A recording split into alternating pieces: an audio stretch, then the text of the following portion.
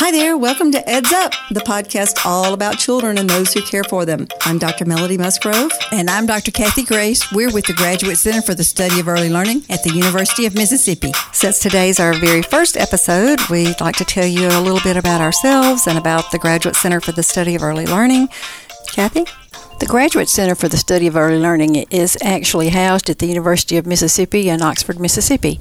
We are fortunate enough to be in partnership with the School of Education and the North Mississippi Education Consortium with some funding partners such as W.K. Kellogg Foundation and the Phil Hardin Foundation, as well as others. The purpose of the center is to provide support and education to teachers, parents, grandparents, anyone interested in the well-being of children, primarily birth to 5.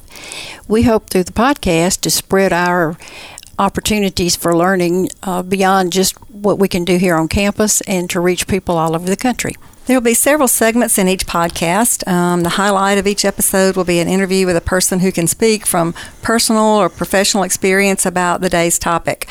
We'll be speaking with a wide range of fascinating people. We've got respected experts, famous people, elected officials, and others who are working to address some of the challenges facing young children in today's society. And we'll end each episode with what we're calling the Lit Bit, Lit being short for literature. And we'll give you a poem or rhyme that you can share with your children, because children love rhyming, and it's a great way to build language and imagination and to help children appreciate words and books at an early age.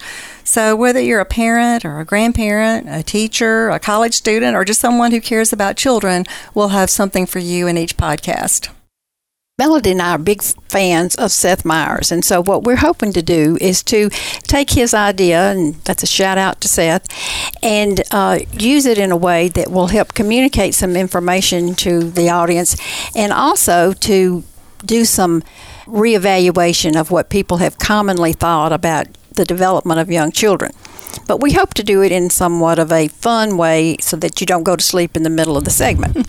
Melody, did you know that some people still think that young children really don't learn anything until they start school? No way. They must not have heard that brain scientists have determined that the area of the brain that allows us to develop language forms between birth and the age of 3, and that talking to babies is how that part of the brain gets stimulated. Well, along those same lines, did you know the term used in tennis is also used in helping babies develop conversational skills? Seriously? What do tennis and babies learning to talk possibly have in common?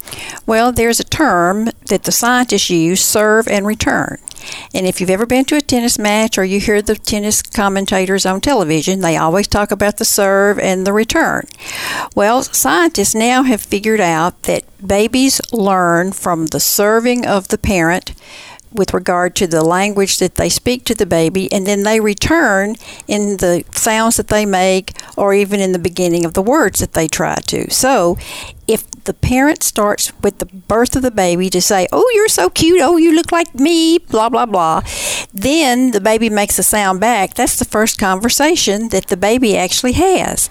Most people don't think of that as a conversation, but in fact, that is the very first time babies and their parents begin that whole system of communicating.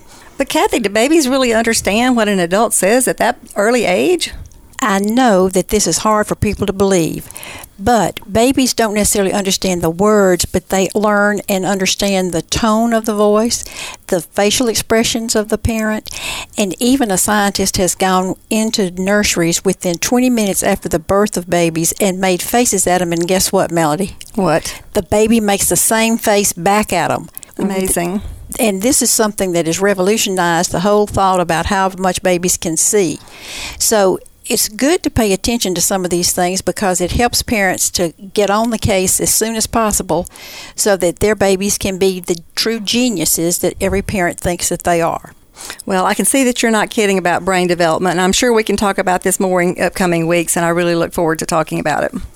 This particular section we're going to move into is what will normally be our interview section. And since this is our first podcast, we thought who better to interview than ourselves. And so Melody's going to spend the first few minutes here telling a little bit about her background, how she came to be who she is and why, and then she'll throw the ball to me and I will spend a few minutes explaining a little bit about who I am. All right. Thanks, Kathy. So my parents were both public school teachers, and so I was raised being a champion of the underdog in tiny little school districts in Mississippi where my parents taught. I was raised in Simpson County, and my dad was diagnosed with multiple sclerosis when I was a senior in high school. And he had always been a very healthy, athletic guy, played college football, served in World War II, and that disease really had a profound impact on him. So my entire adult life, my dad was in a wheelchair and struggling really with a lot of issues around his health. My mother was his primary caregiver.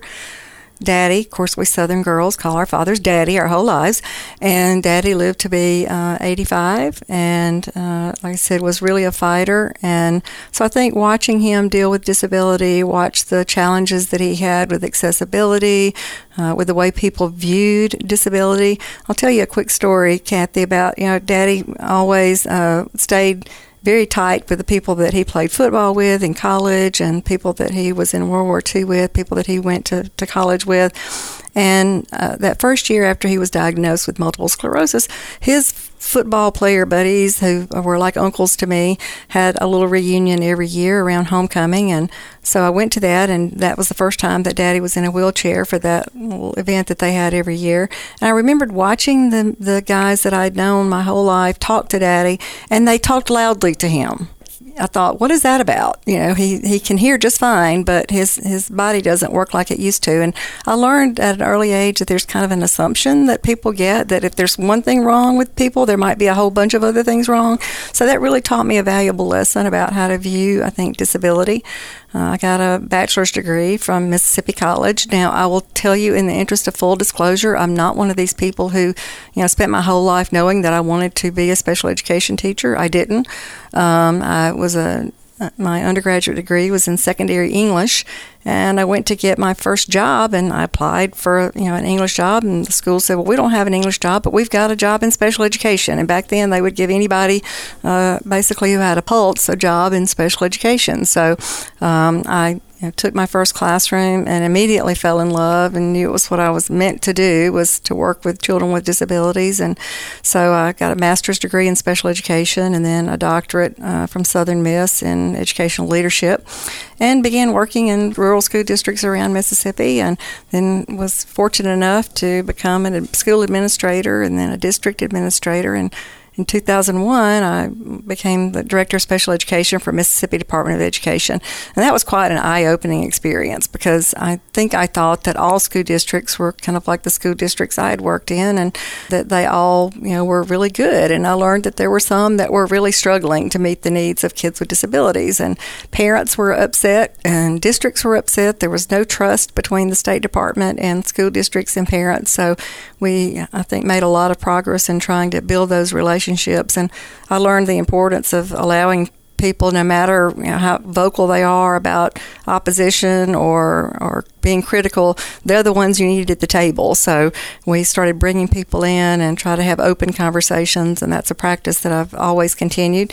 And in 2010, the highlight of my career was to be chosen by the White House to be Director of the Office of Special Education Programs for U.S. Department of Education. And so I went to Washington and had a great experience, got to visit a lot of different states and territories and schools across the country, and it was really, really great to get to see the same issues that people struggle with, and whether it's dealing with young children with disabilities or secondary transition. There are so many issues that are really challenging, and we really try to focus on improving results for children with disabilities. It's not, there's a lot of process behind special education, and it's not, getting the process right isn't enough if children aren't learning to read and do math and graduate from high school and get the services that they need. So now I joined the faculty here at Ole Miss in 2016, and it's great to be back home. And I look forward to the podcast and the future conversations that we're going to have that I hope are going to be meaningful to our listeners. Kathy? Well, I guess I took the non-traditional route. I was one of these young people who thought when they were in high school that they had the world figured out. So I was one who eloped with my high school hunk at the time and went to Hernando, Mississippi, and got married. And I was 16. Within the year, I was a mom, and he had split the scene to go play football at a college, which was short-lived, but nonetheless. And so I was faced with getting my high school diploma through correspondence courses, because that was before the days of GED. So I worked and finished that, and then knowing that there was a baby to support, I went into a vocational program and actually became a certified laboratory assistant and worked for 2 general practitioners in rural Arkansas, and learned a great deal about people and about the psychology of people, those who had some real troubles but managed to smile through them and make it work, and others who didn't have very many troubles at all but thought the world was going to end.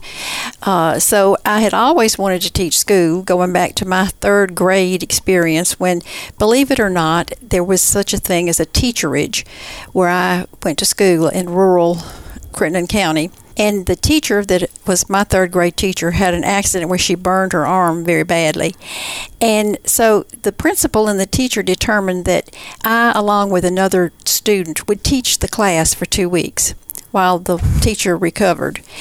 And so during that time, we taught the class, and with the principal checking in periodically, but believe it or not, the students did what we asked them to. I guess they were in shock that we were doing the teaching, but I really thought at that time this was for me. Well, with the detours that had come along that I've already described, I worked for the doctors for 2 years, and then I knew if I was going to go to college to be a teacher, I had to go then. So because of very supportive parents, I went to the University of Arkansas with the child in hand and got my degree in early education, elementary education, and came back home to eastern Arkansas and taught in a elementary school in the middle of a cotton field called Wedlock Elementary in Edmondson, Arkansas.